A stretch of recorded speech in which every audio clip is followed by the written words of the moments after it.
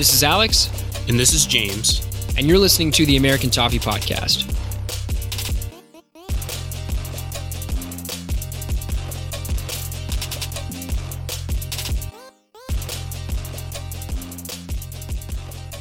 What is up, everybody? Alex and James here with the American Toffee Podcast, bringing you a review, unfortunately, of Everton versus Sheffield United at Goodison Park. James, how you feeling? Pretty bad, honestly. I mean, it's hard to, after having spent 2 hours of my Saturday morning watching yet another depressing and upsetting Everton performance, to come away with any kind of positives. I mean, we'll I guess we can get into it in a little bit, but the fact that we were able to be so dominant at home in possession and concede only 2 shots and yet somehow find a way to lose 2-0, it just kind of, it's beyond belief almost. And yet, as Everton fans, it's simultaneously unexpected. And yet, as soon as we went down 1-0, it's kind of just what you knew was going to happen. I don't know. I still felt like I had hope because going down 1-0 on the corner was extremely fluky in a sense that the way the ball whipped in, it took literally every outfield player out of the equation in terms of defending it, right?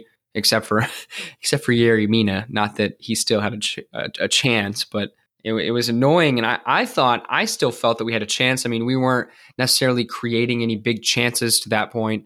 However, as you said, we had the lion's share of possession. And I thought that being at home, based on our record in the last, I don't even know, even you could say even a year at home has been really good. So I felt confident, and I guess I was a fool for that. Well, when the lineup came out, I think that's where things started to get a little bit worrisome, even before the game even kicked off, because we had talked about it midweek, how we wanted to see some kind of change, some kind of shakeup.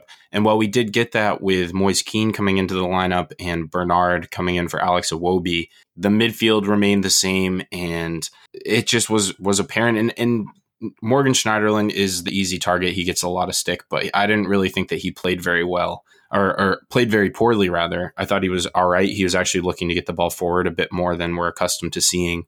But I just don't really know how to pinpoint what went wrong. It's just a continuation of the fact that when teams come to Goodison and set out to put 10 men behind the ball and defend, we just kind of freeze up and we look timid and unable to break those sides down.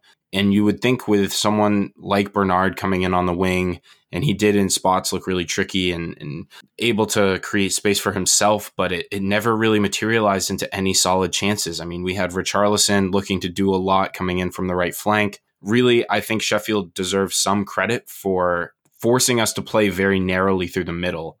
They set up very smartly in that sense, where we know that most of our play is facilitated down the wing, and we were forced to keep things very narrow, very central, and they kind of just kept us at arm's length for most of the game, despite the fact that we had the ball almost the entire time. Yes, and it's not only do we look like timid and kind of scared and don't really know what to do when they have 10 players behind the ball, it's also a factor of you just see the players default. It's like one setting, and that is move the ball out wide and watch Luka Dean or Seamus Coleman whip it in for you, right?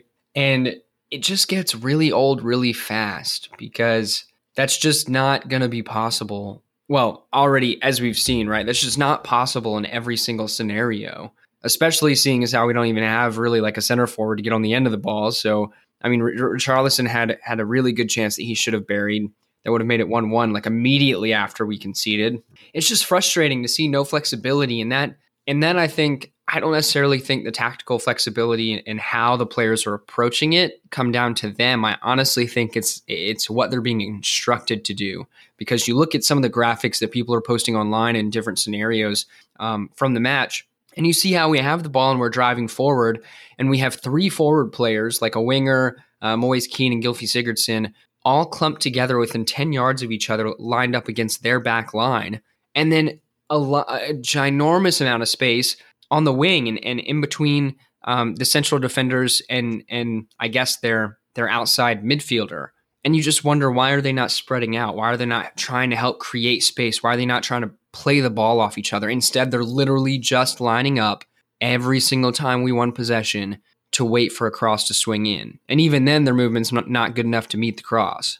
Yeah, and I agree that I think it does. we've all been very patient with Marco Silva. I think, times last winter, things got really close to the edge, but the recurrence of the same issues over and over again really make you start to question what's going on in training. And he put a lot of those to rest last season. The zonal marking and set pieces were kind of the easy thing to say last season because we were conceding a lot of goals, and that kind of reared its ugly head again. The cross in from Oliver Norwood on the corner kind of took all the defenders out of play, and Pickford just kind of mistimed the jump. And I think probably the sun had something to do with it, but you can't really make too much of an excuse. And to cheaply concede when you're dominating play in that way, I think kind of deflates the whole team. And you'd hope that going into the locker room at halftime, there would be some sort of rousing speech to get the team back on the front foot, come out aggressive, get the crowd back into it. Because really, the first 20 minutes of the game were pretty slow. And then there was the altercation with Bernard where he was shoved and somehow ended up picking up a yellow card from it. And I think when the referee's poor in, against Everton, it really helps get the crowd into it. So I thought we were poised to have the crowd at full force, the team with a little bit of extra motivation, and we would be able to kick on. And then conceding that cheap goal just deflated everything. And in the second half, I mean, we just could not get anything cohesive together. And it was so frustrating to watch because by the 50, 60th minute, Marco Silva's resorting to these, what has become a trend for him, which is just throw on every attacking player we have and hope that someone's able to do something. And when you have 5 attacking players and virtually no midfield, it's generally not a recipe for success. There's a reason most teams don't set up that way. And it's kind of frustrating to see him continue. It's just very one note from him. It's like he doesn't have any kind of versatility in his solutions to problems. It's throw on attacking players and hope something happens. And there doesn't seem to be any real rhyme or reason behind it. And that's where I think you really start to ask questions of is he going to be able to turn this around? Because if he was trying different things and those different things weren't working, I would have a little bit more patience. But to continue to try the same, the quote from Einstein, I believe, is the definition of insanity is trying the same thing over and over again and expecting different results. I think that Marco Silva is a prime candidate to maybe be called insane under those conditions. Well, to backtrack a little bit, I did specifically want to highlight how poor the referee was yesterday. I do understand as a disclaimer that a referee's job is very complicated and it's high pressure and high visibility. However, I felt that the referee yesterday he let far too much go. He allowed Sheffield United to legitimately bully players. I mean, Richarlison was on the end of numerous quote unquote tackles that should have been fouls. Keane was booked for being dragged back onto the ground by 2 defenders. That doesn't make a whole lot of sense because apparently prior to that, he grabbed their shirt. Okay, well, if that's the case, then you need to book the other 2 defenders that dragged him to the ground, right? Bernard was booked because he was shoved off the pitch. Still confusing, right? It was time and time again where it really frustrated me as a fan. I'm sure pretty much everyone else is a fan, and then even the players, right? Because when you have a situation like that where you kind of feel as though the person in charge of keeping the match fair and reasonable and that sort of thing is not up to par, then that's another way in which you can kind of get beside yourself. I mean, they're professionals. That really shouldn't affect your performance. If anything, that would just piss me off and make me want to play even better. But it's still worth noting that was the case yesterday, and it was extremely annoying. In terms of Marco Silva's changes, I'll say the only positive everyone was kind of buzzing about on Twitter was the fact that he actually made changes in like the 55th minute as opposed to the 70th minute, right? I think I was still extremely surprised not to see Tom Davies get 1 minute of play. That's probably a conversation for a different day. But you could tell when they come on, as you said, they're attacking players, and the instructions seem to be go line up right against any defender they have on their back line and try to meet a ball when it flies in the air towards you from any direction, essentially. And it got very annoying because, as you said, from that point on, actually, when they dropped Gylfi back, because it was Gylfi and Fabian Delph at the moment in midfield, we didn't see them have much of the ball at all, And that was because, as you said, we didn't have any sort of midfield spine then to orchestrate play. It was literally just pure desperation. Yeah, exactly. I think desperation is probably the most appropriate word that you can use. And I guess, if you're thinking like Marco Silva and you've got this team that's sitting basically inside their own 18 and happy to just let us come at them and clear balls out and defend resolutely, it can kind of make sense where you would think, okay, well, if we throw more attacking players on, then maybe we can create mismatches or outnumber Sheffield in some areas and create space. But what really kind of ends up happening is you just then congest that area further. And what I would have liked to see is maybe switch out, like you said, Tom Davies to come in and allow us to maybe coax Sheffield out from their shape, get them out of position and spread the field more and allow for some more passing lanes to open up and some channels into the front line to kind of reveal themselves. And really, when you have like 5 or 6 strikers on the pitch, essentially, it really just kind of eliminates any areas where even if you are looking for one player to create something, they don't really have the space to do it. And then you're leaving your midfield totally exposed. And we saw us get completely caught out on the counterattack and conceded the second. And from that point, I mean, I had pretty much tuned out. I mean, I left the game on, but I don't really know exactly what I would have done differently, but I certainly would have looked to make maybe 1 or 2 midfield substitutions, bring something a little bit different in that area before I would just go, all right, we're sending on Schenk, we're sending on Theo Walcott. And again, Theo Walcott hasn't played very much this season, and I know he's not the most popular player amongst fans, but it just seems like whenever Theo Walcott comes on is kind of just a sign that we have nothing left in the tank and that we're completely out of ideas. And he's not really the type of player that's going to bring them, no disrespect. So it's hard to take any positives from this. I know probably people listening or maybe hoping that we'd be able to extract some kind of light at the end of the tunnel situation. But now when you look at, wholesale, the beginning of the entire season, what we were hoping would be a springboard, a bunch of mid to lower table opposition to kind of catapult us into our race for the top 6 has now turned into 2 wins from 5, and we've lost to 2 of the 3 promoted sides. So not the ideal start that anyone had in mind. Yeah, that's an understatement, right? Not the ideal start. It's just so annoying because every season I come into the season and I'm feeling optimistic. I'm feeling like we did a fantastic job during the summer with our summer signings, which I still stand by. And it just feels as though, we got a lot of the missing pieces and we're ready to start moving forward. And then every season I'm let down and I feel stupid. And the worst part is, unfortunately, since I talk on this whole podcast thing, it's officially on record, right, James? So it's even worse because I can't deny it. Yeah, you keep the records, and we continue for some stupid reason to predict that we're going to win these games. I mean, our we've got to be like 0 for 100 on our score predictions as far as like getting the right result. But yeah, I mean, this is a tough one to record because we do feel stupid. I feel naive. I don't know how this continues to happen week in, week out, year after year, where we expect for some reason things to magically change, but Everton just remain the same. They'll continue to let us down. And again, it's not like we were battered, which looking down the pipeline to Manchester City next weekend, I don't know how that's going to go. They just thrashed Watford 8-0. It's hard to see where the next points are going to come from. I think Marco Silva is definitely on the hot seat at this point.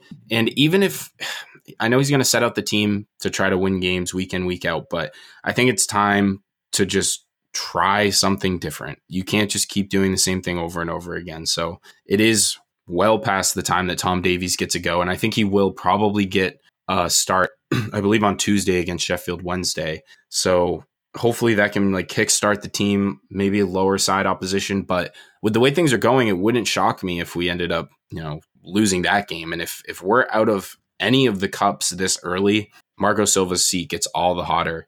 And I don't know if he's going to make it to Christmas if we continue on this trajectory, because we've got some tough games coming up and we really should be in a better position than we currently sit based on who we've played so far. I mean, talking about managerial tenure and the length of time Marco Silva has, Martinez was the last manager that lasted 2 full seasons. So when you think about it like that, and it feels like literally a lifetime ago that we had Roberto Martinez managing Everton, it doesn't make for good writing. And I don't know that unless it's, unless we're 20 matches in the relegation places, I don't know that it makes any sense to sack Marco Silva during the season. Because, again, someone made a good point on Twitter. If you're any decent manager, right, a manager that we could say we would feel confident could bring us into the top 6, let's say next season, right, then you're going to look at Everton and you're going to see that since whatever year Martinez left, I can't even remember nowadays, but maybe like 2015,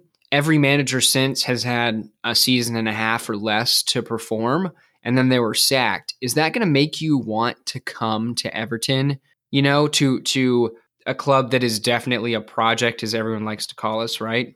I don't know that it does, and therefore I don't know that it's smart to continue to just fire managers left and right.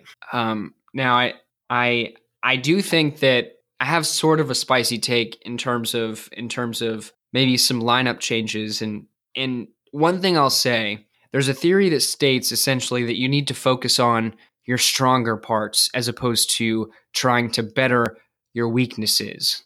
And for me, that sticks out. That comes to mind when I'm thinking about Richarlison playing on the right-hand side. Because we watch him play on the right-hand side, and what does he do? When he gets the ball, what does he do? He stands still. He might charge into the box a couple steps, but he most likely passes it back to Seamus Coleman because he doesn't like playing on the right-hand side. To me, and I don't think we're going to see it happen, but for me, I think Richarlison needs to go back on the left regardless of who plays on the right, and we need to start playing to our strengths and quickly. Yeah, that's an interesting point and something that I hadn't really considered, and perhaps our failure to sign a true right winger has contributed to us being in this position. And I do think Marco Silva deserves time. I think the people claiming for him to be sacked, it's a little premature. We do, you take into consideration that JPG is injured, Andre Gomez is injured, 2 focal points or, presumed focal points of our midfield. And so we're left with Delph and Schneiderlin, who in an ideal world would probably be squad players, rotational players. So, and Moise Kean still needs plenty of time to adapt. So we deserve to give him patience and allow him to develop because we know what a bright prospect he is. So I do think it's premature to talk about sacking Marco Silva. But if things continue, like I said moments ago, if things continue on this trajectory, there's only so far, I think, Everton fans are willing to go and the management or the administration of the team are willing to go before we just have to rip the Band-Aid off. But to your point about Richarlison, I think, yeah, it would make sense. But then what do we do with the right side? Because it's hard to shoehorn.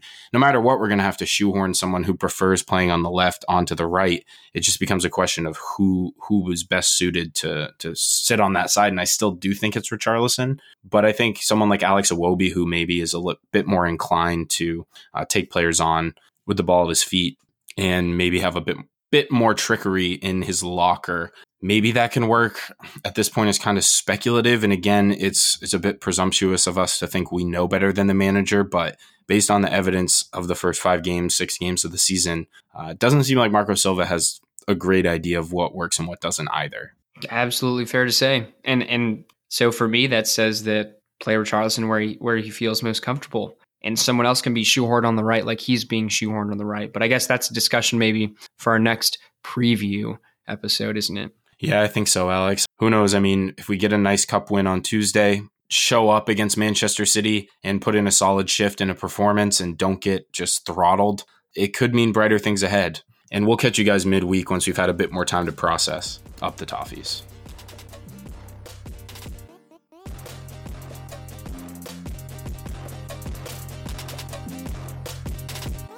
Thanks for tuning in to the American Toffee Podcast. Be sure to follow us on Twitter at USA Toffee Pod to stay up to date on the latest episode releases and Everton news. And we'll see you guys next time.